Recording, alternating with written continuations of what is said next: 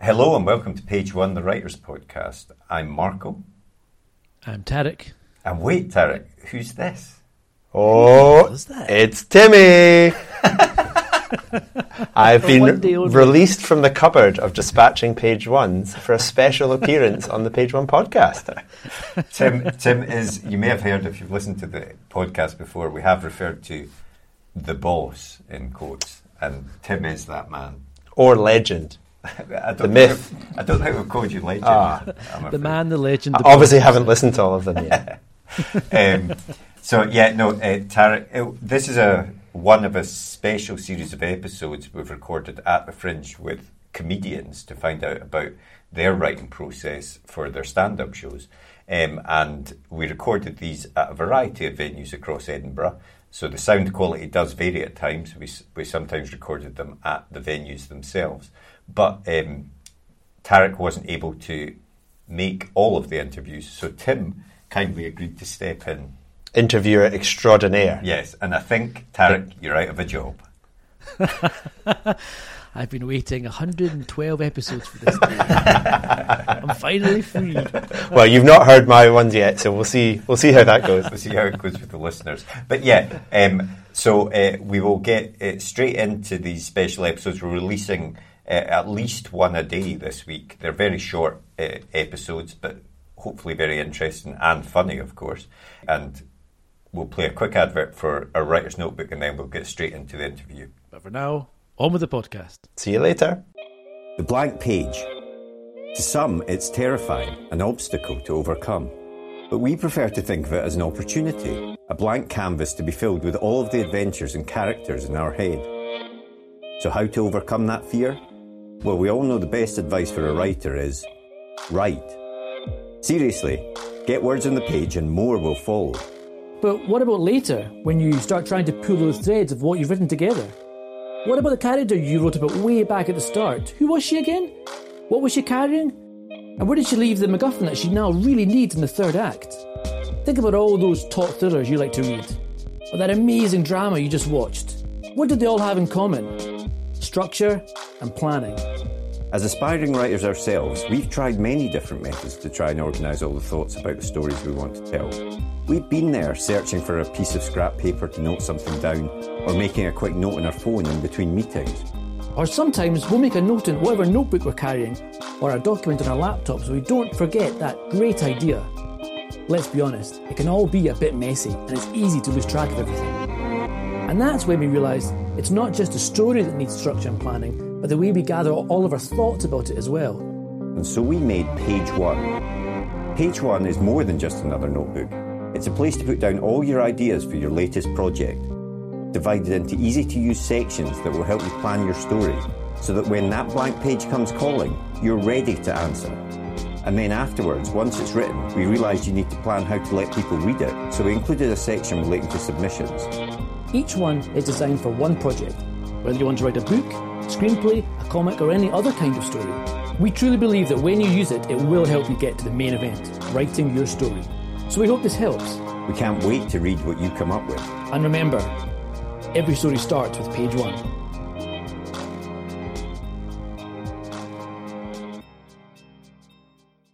Hi, and welcome to another special episode of Page One, the Writers' Podcast at the Fringe. I'm Marco. And I'm Tarek. And today we're joined by the brilliant Sunil Patel. So,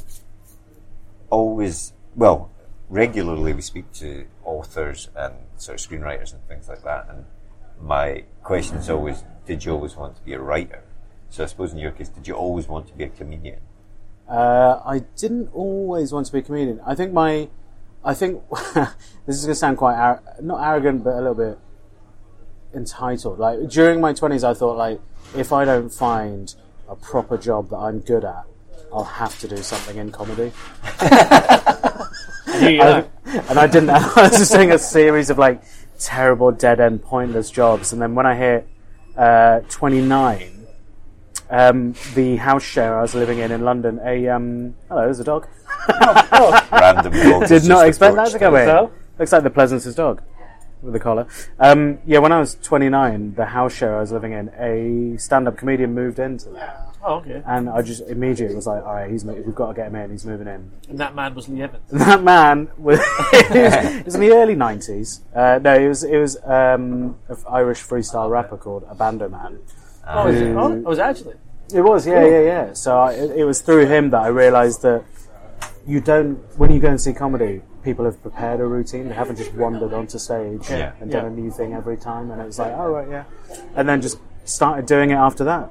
Basically, that was how I got into it. Awesome. Yeah. And am I right in saying I read something that you got interested in stand-up through a Lee Evans VHS that you watched religiously?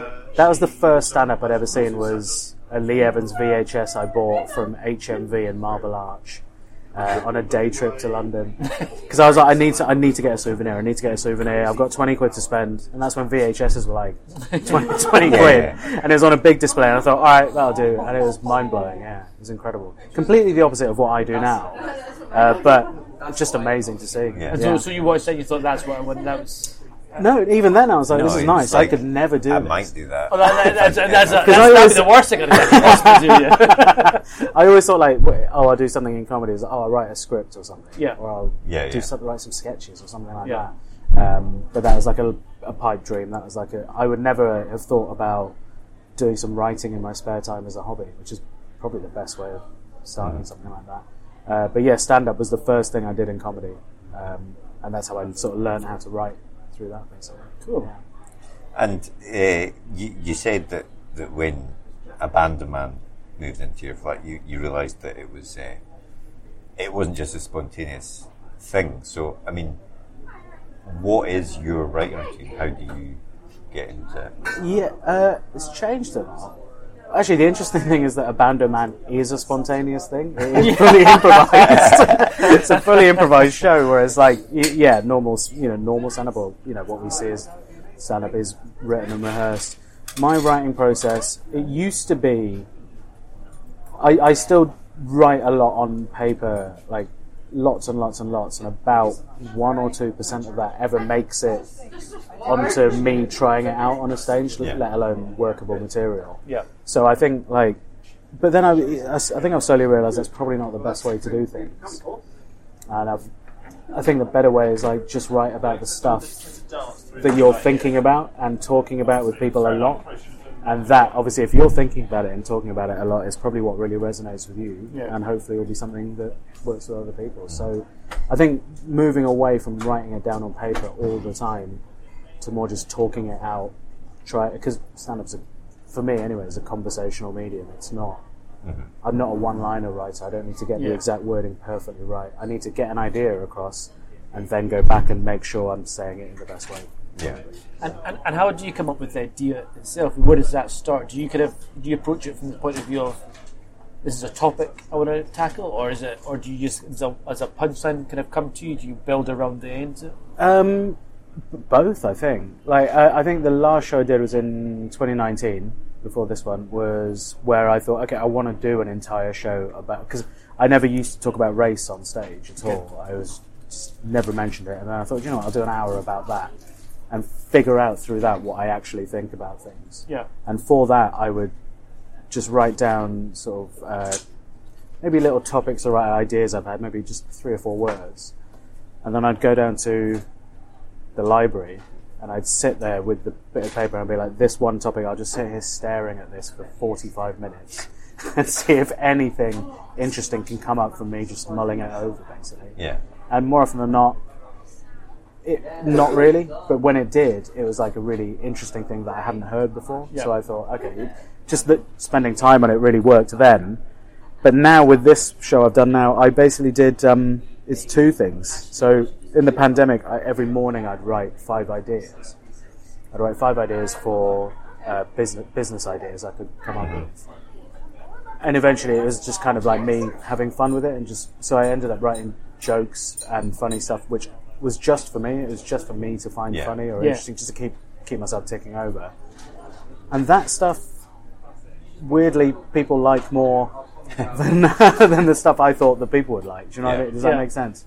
And it makes into that stories that I've told people in the past that I've never really said on stage because I didn't think they were interesting. Is that because there's something about when you write something that's like true or more authentic? Resonates more? It's I guess it's a little bit of like you're not trying to impress anyone if you've just written it for yourself. Yeah, and it does come across as more authentic. I think it's just you being your purely honest self about what you find funny and just trying to communicate. Yeah.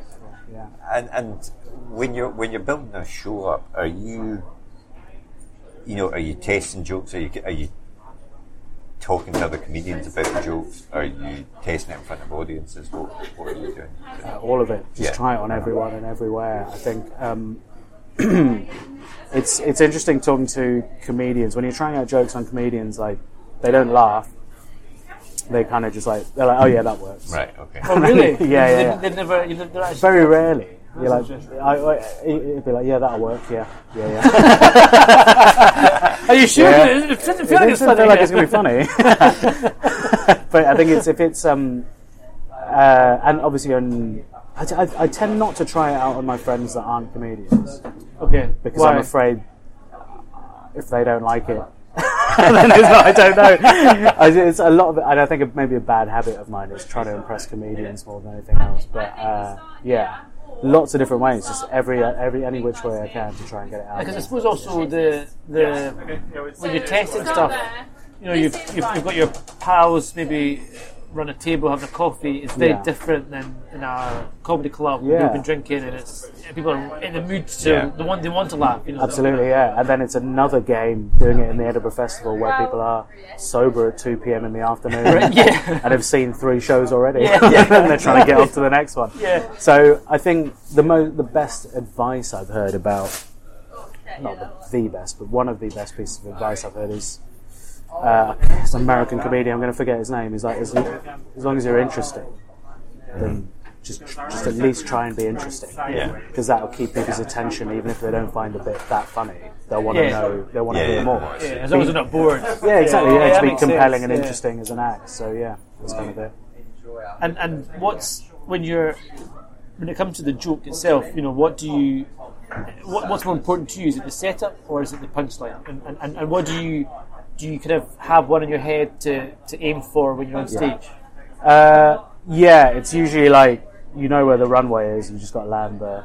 Yeah. Okay. And then often you'll just swerve off in the wrong direction. As long as you know where all the runways are. Yeah, I think it is. But then obviously that's where I fall down as an actor, is that I don't have that precision that a lot of comedians have, where they know exactly how to say it, exactly which words. And that's where, for me, the actual, like, the labour and the work of it comes in, is like making sure you do it right every time and do the writing justice, because otherwise it's all wasting everyone's time. And you're on at Fringe Fringe is on for nearly a month, and does it become difficult to do the same thing over and over again, or do you vary it up every night? Or no variation. Right, okay. No, there is variation in the sense that you'll obviously try and improve things over time. Yeah, sure. Or you'll respond to things happening in the room. But apart from that, no, not really. I mean, not really very things up. Could get bored of it. You occasionally can get into a state where you're doing it just completely dead behind the eyes. Yeah. But I think if I was doing a pure hour of just talking with no standing stock still and talking, then I might switch off. Yeah. But I try and do things, especially this year where I'm moving around. I've got to hit certain cues. I've got to be in a certain place to say a certain thing. It depends how I perform anyway. But dead behind the eyes is certainly it's a danger. Yeah. Especially because I started doing this show in Edinburgh here last year, and I've been doing a lot of that material for the last year, trying to get it right. So It's with the COVID lockdown, there's been harder, much less shows, so much more time spent in your own head with the same line stuff. Exactly, what about hecklers? What's your approach? Do you have lines? Do you write lines to use stock phrases, or do you kind of just ad-lib it? No, just ad-lib it. I think it depends on what your persona is on stage. Me calling someone a cunt probably won't sound that great. Do you know what I mean? Whereas some people, it's perfect for the persona. Yeah. Yeah. Whereas if I just like deflect it or play it off and just be like, well, that was strange, then let's get people back on track. Yeah. Heckling at the Fringe isn't really a thing if you're doing your show, especially not mine if it's in the afternoon. Occasionally people will get excited and shout stuff out. Yeah. In which case you just sort of try and integrate it into what you're saying and then move on and just like not encourage it but like welcome it and then stop. Totally. Thank you, but stop. And you're at the festival this year. Do you want to tell us a bit about your show? It's called Faster Horses. So it was, as I said, it's based on like hundreds of business ideas I wrote when I thought my career was over, and then we talk about I've had about 40 odd jobs in my life, and I talk about a lot of those stuff like stuff that went pretty badly. Talk about the first business I had that went under pretty badly. Talk about I went to El Salvador because I got into crypto this year. I created my own cryptocurrency. Almost went to jail for that because I missold it fraudulently. Lots of like various little things. When I talk about when I used to be an assistant for somebody who did pranks on people and filmed them. I just talking about my mad job history, and it's sort of like open to the audience a bit where they can vote on my business ideas I came up with. Is it quite a cathartic thing? It sounds like like you go on this like on these field jobs, etc. And it could be quite it could affect you quite badly, negatively. I see, do you right. turn on Yeah, I mean, does it make you feel better? If they think my ideas are bad, I agree. They are bad. They were written in order to amuse me, and I think it's just really fun. And it's basically stuff I've never really talked about on stage, which would have happened to me over my life because I didn't. I just never thought people would be interested. Yeah. And then starting to tell it on stage, people are like, they liked it, and they found it funny. And it's probably the most honest show I've done because it's like stuff that actually happened. Yeah. It's not. But it should be interesting. Hopefully people enjoy it. And one question that always I wonder about with stand-ups, as someone that it would affect me with, is the fear. Like that first time you decided that I'm going to go out and do stand-up, I mean, was there a lot of fear there before you got on stage? It's like an out-of-body experience. Yeah. I thought I died. Yeah. I did it, and I remember like having the sensation of my mouth speaking, but I just wasn't paying attention to what was happening. Yeah. I just rehearsed it to death, did it, came off, felt more adrenaline than I ever have in my life. Yeah.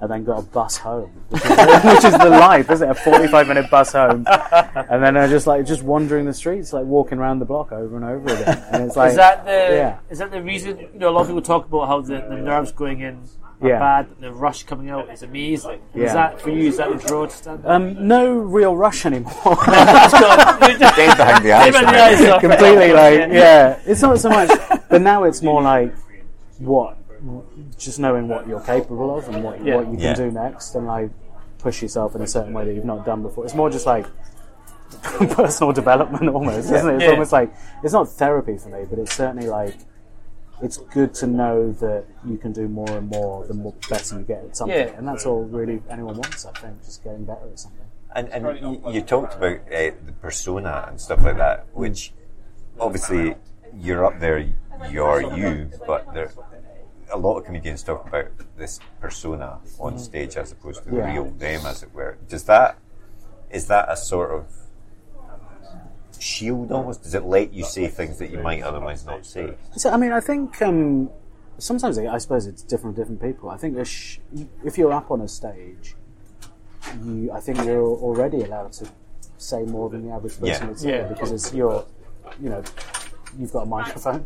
Yeah. So you've got the context of it being comedy, so people have an idea of it being like stuff you shouldn't be saying around a dinner table at home.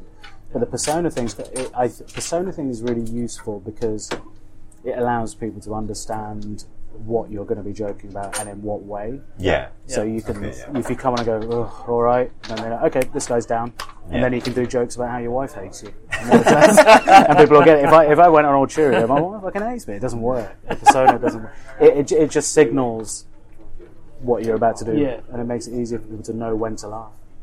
And what about folk who are listening who, this is their Lee Evans VHS moment. Yeah. They've listened to this episode and they think, that's, if all else fails, that's what I'll do. You know, what's your recommendation for folks starting out? To start comedy? Yeah. I always used to look for advice so much when I started. I was like, I'd wait for feedback from people, and I think the best comedians, the most professional ones, wouldn't give any, because eventually you get to a point where you realise you would know absolutely nothing, and the stuff you do know is purely relevant to you. Yeah. And I think the best thing you can do is just start and learn for yourself, and don't listen to anyone else's advice, because they're living in a different mind to you. They're going to perform in a different way. Yeah. I think the most joy you get out of doing anything is just to figure it out yourself.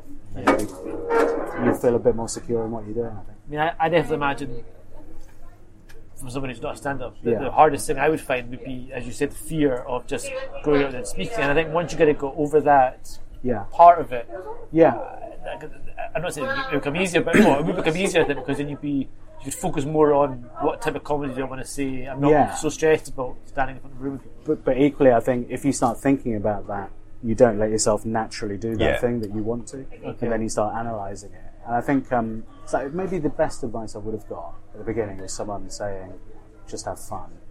But at that stage, you're like, what the fuck am I supposed to do? I'm actually shitting out here. You can't tell me that. And then 10 years later, you're like, oh yeah, you just got to have fun. Exactly. You've just got to enjoy it. So for those listening, where and when is your show on? It's at 1:55 p.m. at Monkey Barrel 1 every day except the 8th of August. So yeah. Excellent. Awesome. 1:55 p.m. Why not 2 o'clock? I don't know. Scheduling issues. Lunch before or after that? I think I personally have lunch before it. So join me for lunch before it. I would have thought you'd be nerves. 12 o'clock lunch. And then I've got 2 hours. Perfect time. Exactly. That makes sense. Time to digest, Okay, last question. Worst and best heckle you've had? Oh, God. I don't get heckled that much, and if it's nice. not in a. I don't mean that because I'm so bloody good. I mean in general, people are like, heckles aren't that good these days. They're not like they used to be, where people come up with really interesting ones. The worst heckle is just when someone's mumbling something. Yeah. And you go, "What was that?" And then they just disappear. Yeah. and then you've just broken the flow of stuff. Everyone's a vibe of the show. You've got no one to shout at if you could anyway. Best heckle. I mean, you can't give them the credit for that, can you? Best heckle. No, I don't really get good heckles. I get sometimes people suggesting jokes that are better than mine. That's happened once, and it's like, it's fucking crushed me, man. But the next again, show. Yeah, exactly. Then I wrote it down, and now it's in the show.